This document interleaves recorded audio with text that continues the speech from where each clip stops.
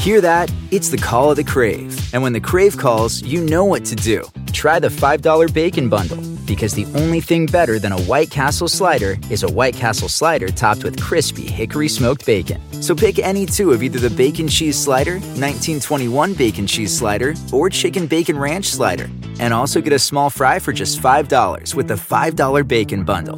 White Castle. Follow your crave. Hey friends, and welcome to the Happy Hour with Jamie Ivey podcast. I'm your host, Jamie, and I'm so glad you're here. Each week on this show, I invite a friend to join me, and we chat about the big things in life, the little things in life, and everything in between.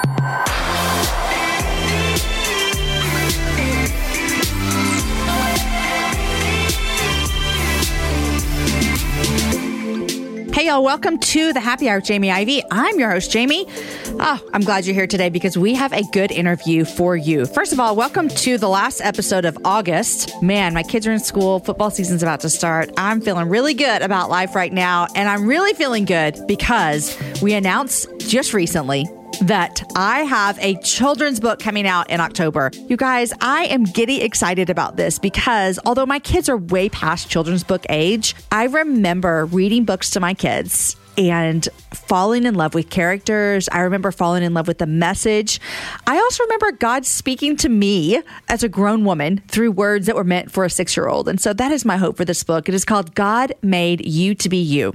And it comes out in October, but right now you can pre-order and we have some fun things for you. So go to jamieivey.com/kids and we have all the information there for you. It shows you all the retailers that are carrying the book right now. You can pre-order it right now. And I know I've said this a lot, but I'll say it again. Pre-ordering is not just so that I can feel good about myself, but it helps retailers know who needs to stock the book. And so it helps people know more about this book. And this beautiful board book, I think, is going to be something that everyone's going to want in their home for their kids to read and go through together and really believe the truth that God made you to be you. Oh, I'm so excited about it. Go to jamieivey.com/kids. All right, today we have Rasool Berry on the show today, and he's a teaching pastor at the Bridge Church in Brooklyn, New York. He's also the director of partnerships and content development with Our Daily Bread Ministries. He also has a new podcast coming out soon called Where You From?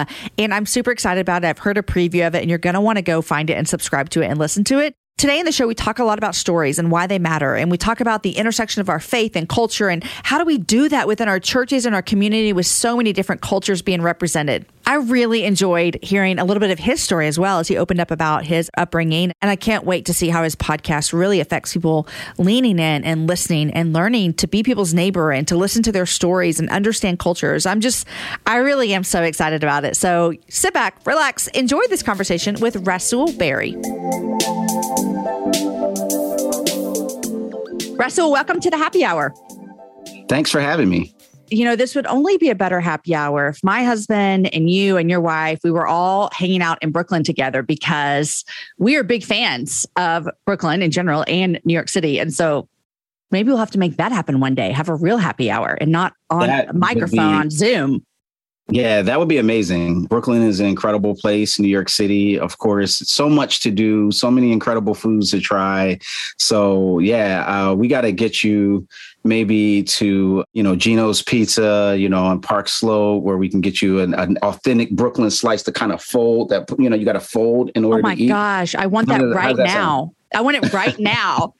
New York City is dear to us because my husband and I honeymooned there 20 years ago, and we've been back several times. And I'm trying really hard to get my daughter and I up there this fall. And so we take our kids away for their 13th birthday, and her 13th birthday fell smack dab in the middle of COVID. I mean, we're in the middle of COVID still, but last year with quarantine and lockdown. And so we're trying to make it happen this year. And New York City is where she wants to go. I mean, I'll have to hit you up and you tell us where we should eat. Yes. Oh, definitely. Because I'm a foodie too. Like I am an elite Yelper on Yelp. You know what I mean? Really? So, yes. Oh, I got that status about 5 years ago, and I just keep it going. So I love to try new foods and tell people about it. So that's right up my alley. I can give you a list of a range of incredible food options. Okay. Well, I'm not joking. I want that list for sure. 100%. Okay. But well, tell everyone what you do there. Besides rate amazing food on Yelp, what is your real job? Yes. So I am the director of partnerships and content development at Our Daily Bread Ministries, where we do a lot of different resources, including launching the podcast Where You're From. Also, I'm a teaching pastor at a church plant that is about 7 years old called the Bridge Church in Brooklyn. So what's up, Bridge folks? So you wear lots of different hats. I mean, you've got your hand in a lot of different things. What are you most passionate about out of all those things right now? Jesus. I love it. Good answer.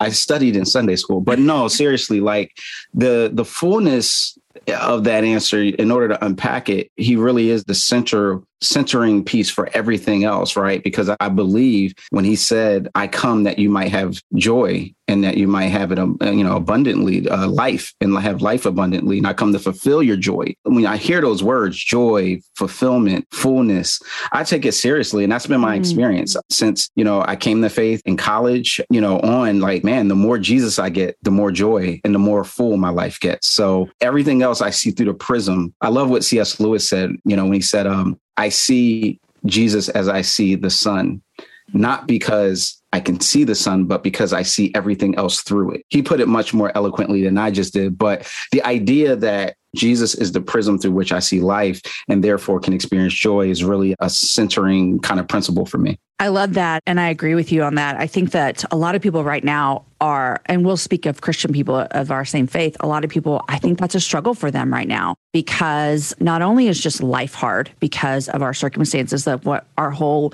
globe has been under for the past 18 months, but also there's just hardness in church. There's people leaving the church. There's people waking up and saying, oh, this leader that I followed forever, I can't believe they said that or did that. And so finding that joy. So even on that same way that you're looking at life through that lens, I want to talk about how we do that within our culture as well and how we take our faith there, because I would imagine for some people listening, it feels discouraging right now, integrating our faith and culture together. So can we talk about that for a little bit? Like, what does that look like for you on a daily basis to see through that lens of Jesus is the lens I see everything through, and also have to come to terms with some things that don't make sense coming from people that you thought the same as you? So let's go there if we can.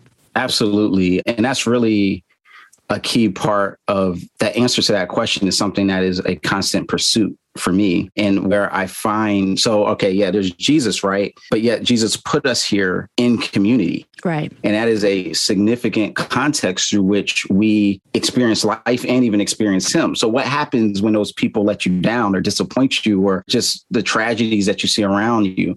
And I think for me, a key component, I think for all of us, I would offer, is to be able to enter into each other's stories, because all of us, I remember a pastor one time saying that you're either coming out of a storm, you're in a storm, or you're about to go into a storm, right? Like and so we think about weather patterns. It's raining somewhere in the world right now, even if it's not raining. It's not raining right now. It's a beautiful day in New York City, but it could be raining where someone else is listening.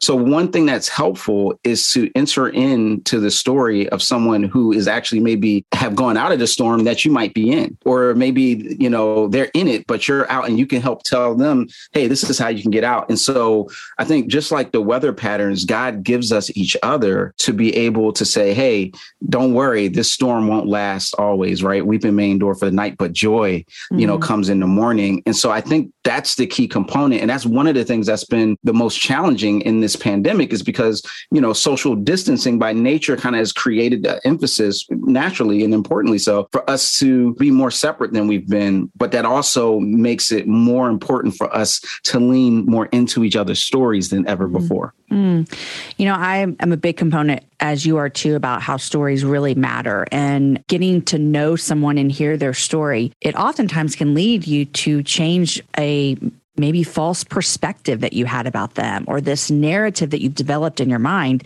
that you'd have never imagined that would be part of their story. Right now in our culture, we're seeing a lot of people share their stories and experiences, but instead of within the family of God, instead of that leaning in and listening, instead of that mourning with those who mourn, instead of that, a lot of times we're seeing some pushback, as in, I don't really know if your story, are you telling me the truth? And you're like, that's my story. This is where I am. How can I make this up? How have you experienced a little bit of this culture war approach, even to race and racism within our church? I mean, I think that's what's been so hard. We can see it. We can look outward and see it in our community and in our government as a whole. But getting it into our church, how have you experienced that? And what has that been like? Let us enter into your story right now and tell us how that's been for you.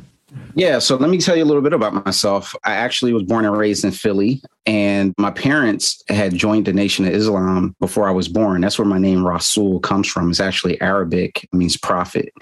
And so I really didn't grow up in church at all, kind of drifted into secular space by the time I was like an elementary school teenager, but I was still very curious and inquisitive. And so by the time I get to my senior year in high school, basically God uses a situation, which oftentimes in high school are relationships, right? Where I tried to be a player and be in a relationship with two girls at the same time, got caught. And I remember the girl said, she said, you're no better than other guys. In fact, you're worse because you think you're better than them. And that moment was a life-defining moment because I realized she was absolutely right. And I remember going to the other girl to confess and go, well, might as well just kind of just put myself under the, completely under the ground here. And her reaction just was shocking. She said, I forgive you. And I said, what? Why? And she said, well, Jesus has forgiven me for all that I've done, so I shouldn't hold it against you. And that blew me away because I was like in despair. And I was like, well, how does that work? And can you tell me more about it? And she began to, invite me to church. And I began to hear the gospel with new ears that desperately wanted to understand how forgiveness worked and how, and being like, oh, that's kind of the center of the cross. Wow. That's kind of the main thing of the whole story. This is amazing. And it was medicine to my soul, but it also was a lot like it also engaged my mind and my heart. And I was like, this is true. So then I get to college. And to this point, my best friend in high school was white and all my teachers almost had been. So I thought, oh, okay, I'm going to go to University of Pennsylvania. School is predominantly white, but that's not going to be a problem because that's been my experience. But it was a different experience altogether. It was a much more challenging place, like where people began to just say, oh, you're only here because of affirmative action or, why are all, attacking Black students for sitting together in the cafeteria? Like all these things started to be of question that weren't before. And I began to really be like, why is it like this? And so I began to take classes and really study Africana studies just to understand where I was at in my life and how to make sense of this antagonism and this hostility. And so it was really in the context of my faith journey and my kind of cultural identity journey that was happening at the same time. So, second year in college, I'm leading Bible study and I'm the president of the Black Student League. And these two worlds seem to be completely different and sometimes even hostile to each other. And I'm trying to figure out, am I crazy? And then I realized I wasn't crazy when I went to a conference that Campus Crusade put on, Crew now, called the Impact Conference in Atlanta, Georgia. And I remember seeing all these African-American students who were passionate about their faith, passionate about their culture, and being like, I'm not alone. This can make sense. And engaging with the topics that I knew were of importance. And so that was my own journey, right? So I end up coming on staff with Crew for 20 years serving. And I think everything's great in this space of evangelicalism until Michael Brown happens and Trayvon Martin happens. And all of a sudden, I try to use my insights that I've gained through just studying my own life experiences to try to help bring people along, to the fact that, oh, this is what's happening in the hood. Like, this is why you can't just believe everything you're seeing on the news, but there's a deeper story there. And at first, there seemed to be like some skepticism and awareness, but I'm gonna track with you. But then over time, I started to see how the narratives that people already had or that have been shaped externally were more informing their way of wanting to react to what was happening than actually hearing other people's stories. And so that's one of the reasons why I thought Where You're From was going to be such an important contribution or offering to the world, but especially to the body of Christ, to say, before we even get into the hot button topics and before we get into, who's right or who's wrong, let's just learn each other a little bit more. Because my life experience is completely different than yours. And I think that if we slow down, be slow to speak and quick to listen, then we will actually gain more insight than we ever could if we just try to get into a debate format. It's so good. I'm so grateful for your podcast that comes out in a week. How are you handling this in your own church as a pastor? I mean, you're a teaching pastor. Yeah. This is everything you said is just so true. Like when we don't have, the perspective and we're willing to listen to someone else's story. And I really like you just said something. You said people are more shaped by the narratives that they've just been taught or grown up with than they are people's stories or stepping into their stories. So as a pastor at a church, how are you handling this with your own people? Just for context, we're in Brooklyn. I mentioned our church is 7 years old. The average age is about 26, 27. So we're a young church, very diverse. You come in and it might be hard to determine who is the dominant ethnic or, group. And so in that space, we engage with people across the spectrum in terms of what their, views or how they were raised, and we get a lot of non-church people too. And I think what we have found is that it's important to not only just teach on it, but to also be very vulnerable and share our stories as we teach. What's so interesting is that how many stories Jesus told, right? Like when someone asks him this incredibly theologically loaded and important question, right? Which is the greatest commandment? And it's like, okay, what do you think? How do you read the law? Well, it says to love, the Lord your God, love your neighbor as yourself. So he said, go ahead, do it. And he says, well, who is my neighbor? Mm-hmm. And Jesus doesn't say, well, if you break down the word neighbor in the Greek, what that means is, and he goes in, he says, okay, there was a guy on the road and he got beat up. And then these two, a priest and a Levite walk by, a Samaritan comes to help, and we know the story. But isn't that fascinating that he gets asked the theological question and he responds not just with an answer, but with a story that brings you into someone's personal experience. And then at the end of that, he says, now who is the neighbor to that person? Mm-hmm. Go and do likewise. And so we try to embody that in our preaching, in our living, but also in what we do. During the beginning of COVID, we organized, a fund to help people who either lost work or, in New York, we got hit super hard. And so, people were ravaged in terms of their, trying to make rent or buy groceries and things like that. And I mean, the type of response that we got from that was overwhelming. But then we started to help other churches who were even hit hard. And so now we're at a space where we're organizing volunteers to help people get on their feet. And so it's the action and the words that you have to combine together that we try to do in order to live that out. If you don't know it, guys, I'm a Texas girl through and through. I've lived here most of my life. I was born here and I love traveling. Here's why I love traveling throughout Texas, because it has a vast landscape of cultures, regions, destinations, and activities, which means there's an infinite number of different travel experiences. And no two travelers are exactly alike, and it means that no two trips should be either. If you're a beach person, well, you can have fun under the sun with Texas's 350 miles of coastline. If you're more of a rugged vacation type, there are campgrounds, hiking trails, and state parks galore. And foodies cannot get enough of Texas's world-famous barbecue and Tex-Mex.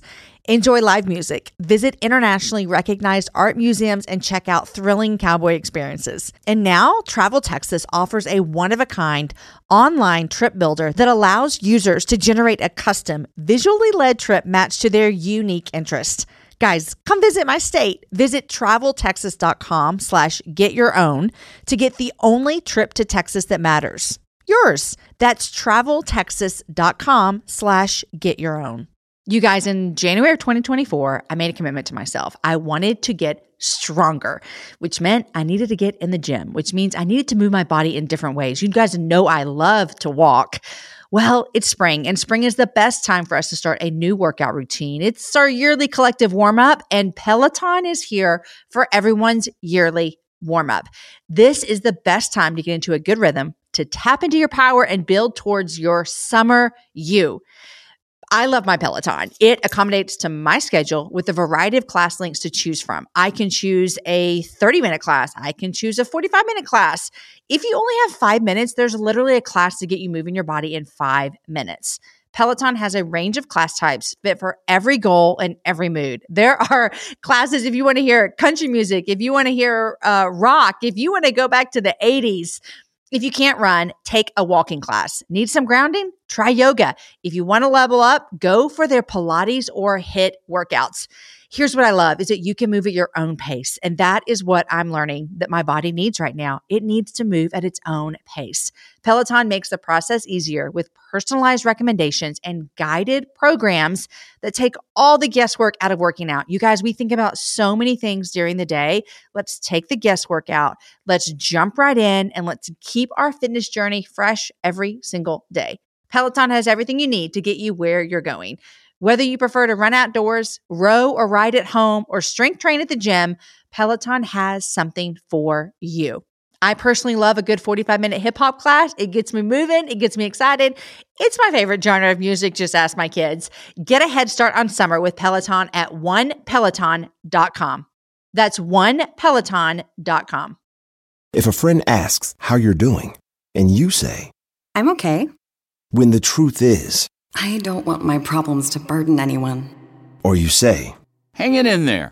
Because if I ask for help, they'll just think I'm weak. Then this is your sign to call, text, or chat 988 for free, confidential support. Anytime. You don't have to hide how you feel.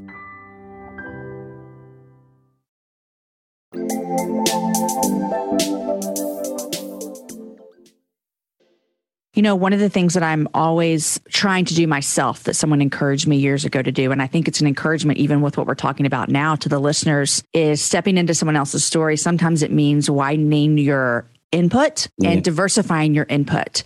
And that has been one of the greatest learning tools for me to try real hard to understand someone's story that I don't quite understand and get. I'll give you an example. I'm reading a book by Preston Sprinkle right now called Embodied. And it is all about transgender. And I don't understand that at all. But hearing the stories of the people that he's telling us, it's given me a compassion for something that I've never experienced.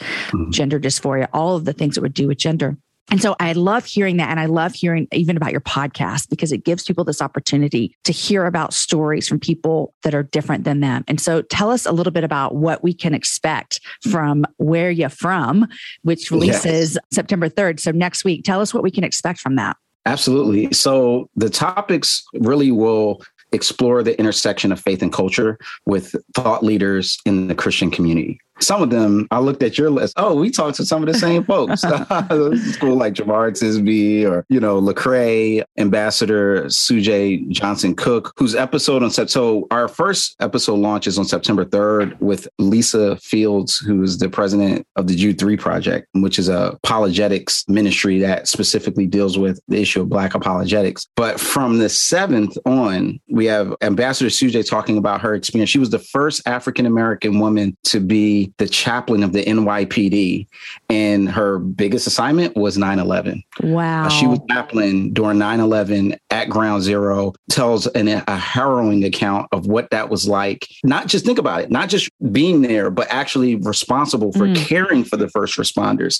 And so it's a really powerful story. From there, we'll go every week on Tuesdays from the 7th. But what people can expect is modeling how to bridge the gap. The understanding when we look at the cross sections of faith, of race, of ethnicity, of culture, of gender, we go there, but we go there through understanding how these thought leaders got to where they are, how they get to the ideas and the things that are so provocative. So you learn Jamar's story, a story that he doesn't tell often about what led him to be the guy that writes on these things so much. And what I have found is that when we take people on that journey, man, it's such an incredibly, not just inspiring, but it gives you greater insight into what it is that they do and talk about and what they are for that you never get just from reading about them or watching a video with them giving a lecture. I love it so much because I love hearing people's behind the scenes of things, not necessarily behind the scenes, but the things that they're not talking about right now. I'll be honest with you, Rasool, I have so many questions about you growing up, parents who were Muslim, right? Yeah. Were they practicing? Because you said you didn't go to church. So look, I'm dying to ask you all these questions about your childhood that I didn't plan on asking you, but did you grow up in that context? For the first couple of years, because it was after the nation had split, after Elijah Muhammad had died, it went between Louis Farrakhan and his son, Wardeen Farrakhan, Wardeen Muhammad, and they went with the Elijah Muhammad's son, which he actually took it in a Sunni Islam, Orthodox Islam pattern. And so for my first couple years, I remember my mom wearing the, hijab and going to mosque. But my dad had been the major influence. They broke up. And so then we just like drifted in secular. However, I could not eat pork, and I had to read the ingredients of everything. And if it had lard in it, I could not eat it. So I grew up having to read the ingredients to everything. And when I went to school, I had to, forsake ham or any of those things. And actually, to this day, I tried to walk in my freedom, air quotes, as a believer. But then my stomach was like, nah, bro, like no pork for you. No pork for me. So that's interesting that your mom, and it is interesting because we all do this in some ways, I think sometimes, how we can grasp hold of this one little, quote unquote tradition, law, rule, and we hold on to that even when we forego, like, it doesn't even sound like she was intentional with her faith, except for don't eat pork. Right. Yeah. And then I think what was cool, because I think she was in a search. I mean, they were very young and kind of it was the moment, and they were more into it because of the social messages, not so much the religious messages, but that was still an element. But she ended up, putting her faith in Christ, marrying, a believer. And so she very much enjoys listening and my sermons and stuff like that. I love that. So we have that in common now. But yeah, growing up, that was not my experience. So we stopped going to like a mosque or anything when I was really young, but we just kind of didn't eat pork. That was the main thing. And, we didn't really practice in any other type of way at all. And that in of itself gave me both a compassion and a passion for sharing my faith with people, but doing it in a way in which, like, I try to do it how Jesus did it, where he asked questions and he inserted into people's story. Like, I think about the woman at the well and, how that incredible conversation unfolded through Jesus listening and drawing her out and then getting to a place. And that's something that I've gained a lot of value in as someone who I've had to go through my own story and then, of being on the outside looking in and then kind of finding acceptance in Christ and then going like, oh, okay, this is the centerpiece. So now from there, how do I engage with other people? And that's been really life-changing for me. So that's my model for engaging with others in the podcast and beyond. You talk about this intersection of faith and culture and how do we have those intersect to teach people and tell people about Jesus. I have a question for you, though. I was just thinking about this just now. That's great. I believe I'm here. Let's do this. The intersection of faith and culture. How do we do that within churches and communities in our country when there are so many different cultures? Like, what does that look like for us into different cultures or to integrate faith? It makes me a little overwhelmed to think like, oh, am I responsible for this intersection of faith into every culture that I might come a part of? So how do you deal with that? I'm so glad you asked that, because that, to me, unlocking the connection between faith and culture, I think is a really significant theme in the scripture. Like, you see Abraham going to be a blessing to the nations. You see the Pentecost and all the different cultures there being undoing of the Tower of Babel, right? And people are hearing other languages. You see in Ephesians, it talks about how Christ tore down the hostility between Jews and Gentiles and is building a new body with himself. And so for me, part of it begins with the end in mind, is to realize that part of the incredible miracle of the Christian life is recognizing that it's transcendent beyond my cultural background. Now, that doesn't say that it obliterates the cultural background. Revelation 7:9 shows us, right, where John sees the vision of every tribe, tongue, and nation, in language worshiping before the throne of God. And so the interesting insight there is he can still discern in heaven languages, cultures, people groups. So it's not that the gospel obliterates those things, but what it does is it allows us to embrace them because there's a superintended culture. I think about it this way in marriage, right? So we just celebrated our 20th anniversary. Congratulations. Thank you. So we've been married for 20 years. If you're in a marriage and all you have is the way that you were raised to think to do things, and all your spouse has is the way that they were raised to think to do things, then that's just going to create friction.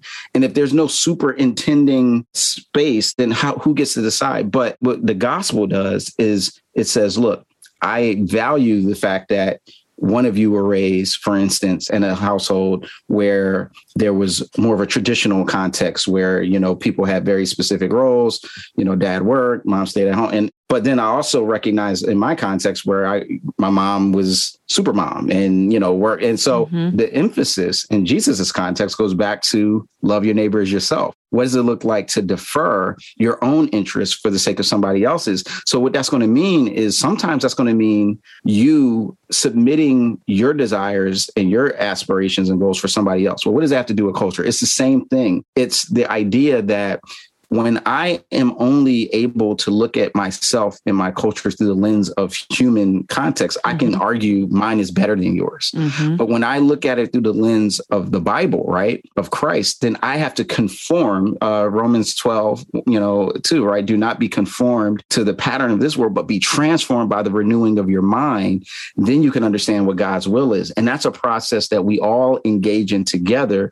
And so when that becomes my framework, so that's the first paradigm shift. The paradigm shift is I no longer can assume that the way that my culture does things is better, right? So if I am a culture that values time in a very specific and linear and precise way, and if you're 5 minutes late or 10 minutes late, that means you're disrespecting me. I'm not saying that that's a wrong culture, but it also isn't superior to the one. I remember when I studied abroad in Cameroon and, it was like, okay, we're going to meet at 11 o'clock. And the person shows up at like noon. And I'm like, what's going on? You're not respecting. He was like, well, there were some people along the way that, I had to honor, by talking to them and seeing how they were. And it was a totally different mindset. Yeah. But then I started to realize, wait, there's a value here in their culture that I miss when I shut off my conversations early with somebody that really is in the need. Right. And you see it sometimes and say, how you doing? And somebody starts to tell you how they're doing. And you're like, whoa, I was just looking for like a I actually got to go. Yeah. Yeah. And those cultures will sit there and be with someone when they want. And there's pros and cons to each. And I think that when we have that mindset, it allows us to then go into whatever cultural context we're in and just be learners and just start to ask questions and values. And then we can kind of journey together. But that's the framework that allows us to do it, is to realize this was the plan. This is not incidental to the Christian life. This is like central to it, is that God is making a people who honor each other, respect each other and their differences, even while they are all being conformed to him in this transcendent cultural way. I have two thoughts for that. Number one, it makes me think of the work that Dr. Eric Mason's doing that I just love. And Eric, if you're listening, you can come join me on the happy hour anytime you want. But with just that like urban context and urban theology that he's doing with apologetics, I just really respect him. It also makes...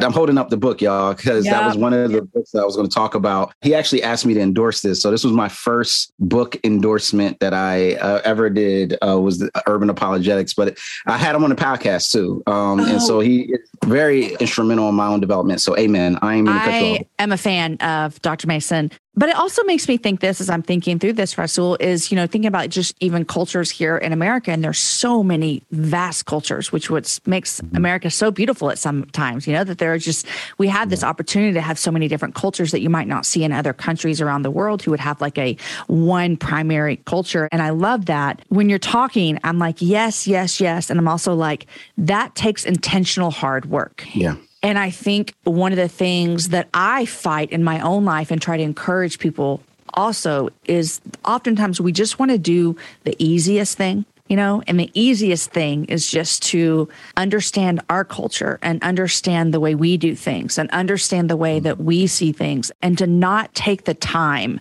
because I think to me it feels lazy, and I don't mean to be mean about that, because I've struggled with that myself in some areas of my life. But the reason that it's so hard is because you have to strip away things that you notice about yourself that might be wrong. And so what is your encouragement? Because I think a lot of listeners of the happy hour, they really are like, I want to be intentional with this. Like, I want to dive in. I want to lay down some of my own desires and wants for my brothers and sisters in Christ who have different culture or different views or different stories. Like you said, like hearing your story changes the way we know about you. So what is your encouragement to them? These are people who are going, I want this. But listen, y'all, I'm a whisper because I don't want anyone to hear me. It's hard work. Like, it's hard. Yes. So talk to them. Yeah. So first, I think it is hard. And I want to acknowledge that and say, it takes time it's almost like learning another language. Like when I went to Cameroon, I mentioned earlier, and the predominant language there is French. And for the first couple weeks, it was really hard for me, even though I was quote unquote proficient by university standards, to live with a family that didn't speak English.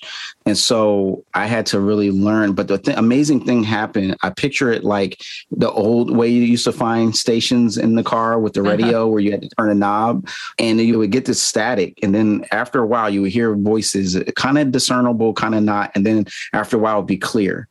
And that pain process, the static that you hear, the ambiguity or the confusion, you have to work through that in order to get to the other side of clarity, which I eventually did. Good. And it was the most amazing thing that when I was able to actually talk to people in their language and actually know what, and I could communicate and also hear from them. But the other part, I think there's joy on the other side. But the other part is more of what happens when we don't do it. Because you see, one of the reasons why we have to get this right as a church is that the stakes are high and that when all cultures are not equally positioned from a power dynamic. So what that means is even though all cultures are under God and reflect aspects of him and reflect things that are not of him, but not all are equally positioned to dominate the landscape of what is good versus what is not good. And what ends up happening is if I am in a culture that is kind of in a dominant space in the particular space that I occupy, and it can be different across where I end up being, and, versus American culture versus if I'm in India and there's a different group. Anywhere we go, there's always going to be that top group, right? Like right-handers dominate left-handers. And while if I don't have a understanding that there's going to be people who are left behind whose stories are not going to be highlighted or honored or told, then that ends up messing with my witness because what ends up happening, and we've seen this throughout history, even of missions, right? There was an early drive of missions that would tie together European cultural values with the gospel and say, this is how you are supposed to worship God with a suit on, with pants on, in English, in this particular format. And what that does is it actually strips away the dignity and the beauty of the diversity that God meant. And it says, and it creates a dynamic with people in that culture where they either decide, well, then this is not for me because I'm going to stick with the culture that my mama and my grandmom and my grandfather and my father gave me, or they agree with you and then they just destroy their cultural context or they just assimilate into another construct. And either way, it tears apart the fabric of what God is trying to do. And so those are the stakes. And so I think it does take hard work. It does take listening. It takes putting yourself in a position where you may be understood or somebody else may, or you may misunderstand someone else and have to work through that. But I think that the goal is not to avoid conflict, but to lean into spaces where we can learn from that conflict. And the best way to do that is not by starting with the issue, which is what we like to do to fix it, but to start with the story of that person and go, hey, I'd like to understand how you arrived at this conclusion. Take me on the journey of your life. And that's why where you're from, we approach it that way so that you can get into the context of who somebody is, what made them the way that they are. And in that way, you can see from a different angle than the one that you might naturally see. It's so good because I think, pre-social media, pre-internet, pre all of these things, it might be easier for us to know people's story that we do life with. Like, if before I had access to you on the computer, I would have had to flown to Brooklyn, sat down, had dinner. But now we can have this communication. But I also think the hard thing about that is we also see this upfront person without the backstory of getting to sit down and have coffee with them and get to know them. And so it can be real easy to have assumptions and to think things about them that not be true. Well, I am so excited for this podcast. Where You're From launches September 3rd. I'm assuming you can listen to it wherever you listen to podcasts, and I cannot wait to listen to it. Thank you for sharing parts of your story with us today. And thank you for encouraging us with just that intersection of faith and culture and how it is worth it for us to dive into it because the stakes are high. And like you said, the goal on the other side is beautiful and it may take some work to get there. Want to connect with a family member who doesn't speak your language? Then check out the language learning program Rosetta Stone on desktop or as an app. Rosetta Stone is designed to immerse you in the language you're learning through an intuitive process. Plus, the True Accent feature even gives you feedback on your pronunciation. And with a lifetime membership, you have access to all 25 offered languages. Get started today. Visit rosettastone.com/pod50 to get 50% off your lifetime membership now. That's rosettastone.com/pod50 for 50% off.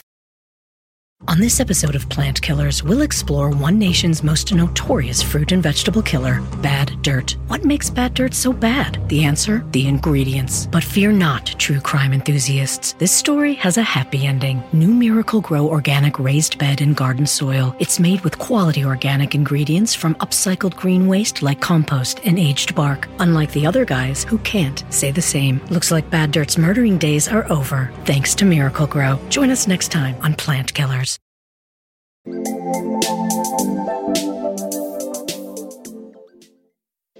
I would love to know what 3 things you're loving these days and what you're reading. Yes.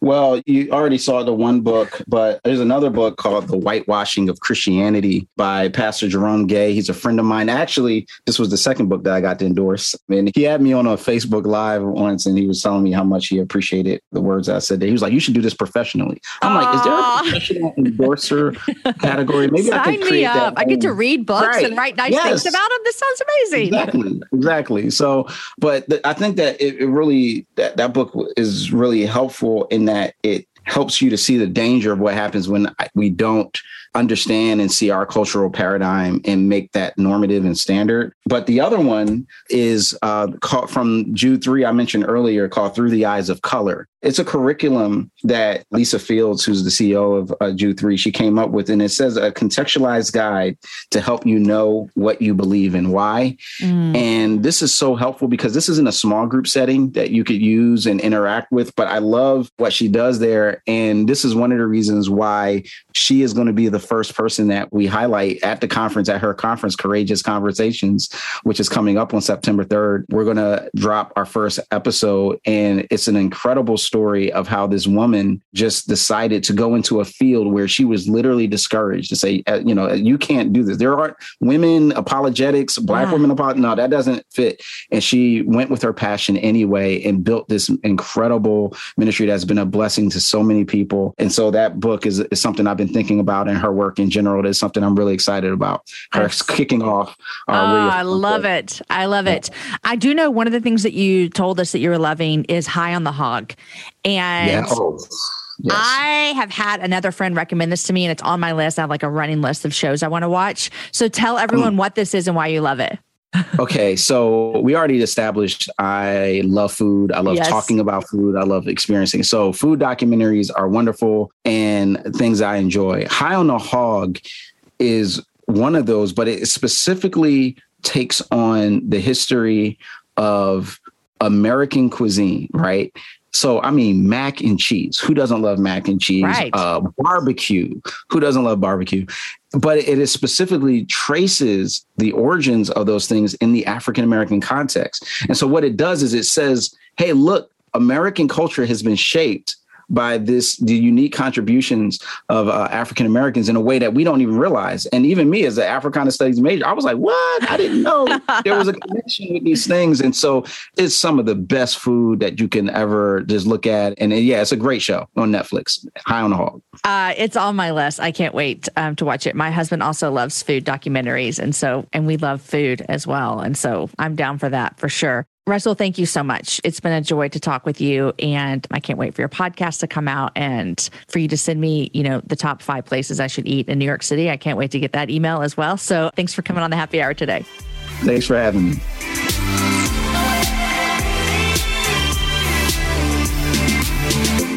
All right, friends, I told you that you're going to love it. I loved it so much. Make sure you go subscribe to his new podcast, Where Are You From? Go over, give him some love, tell him we sent you over there, and don't forget to check out God Made You to Be You, my new kids book. You can get it basically anywhere books are sold. You can pre-order it right now. It comes out in October. Go to jamieivey.com/kids for all the information.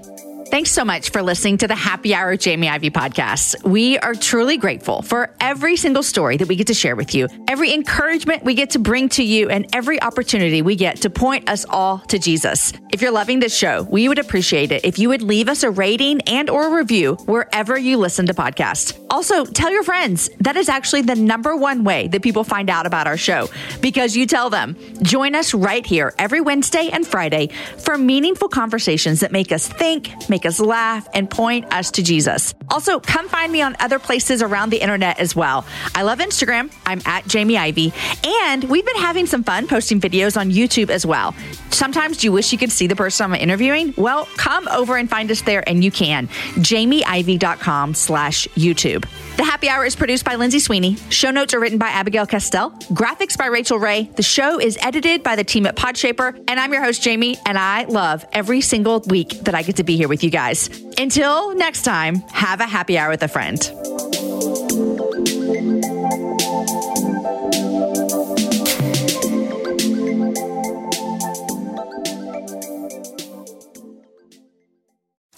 Hi, it's Martha Stewart. You know, I spend a lot of time thinking about dirt. At 3 a.m., at all hours of the day, really. What people don't know is that not all dirt is the same.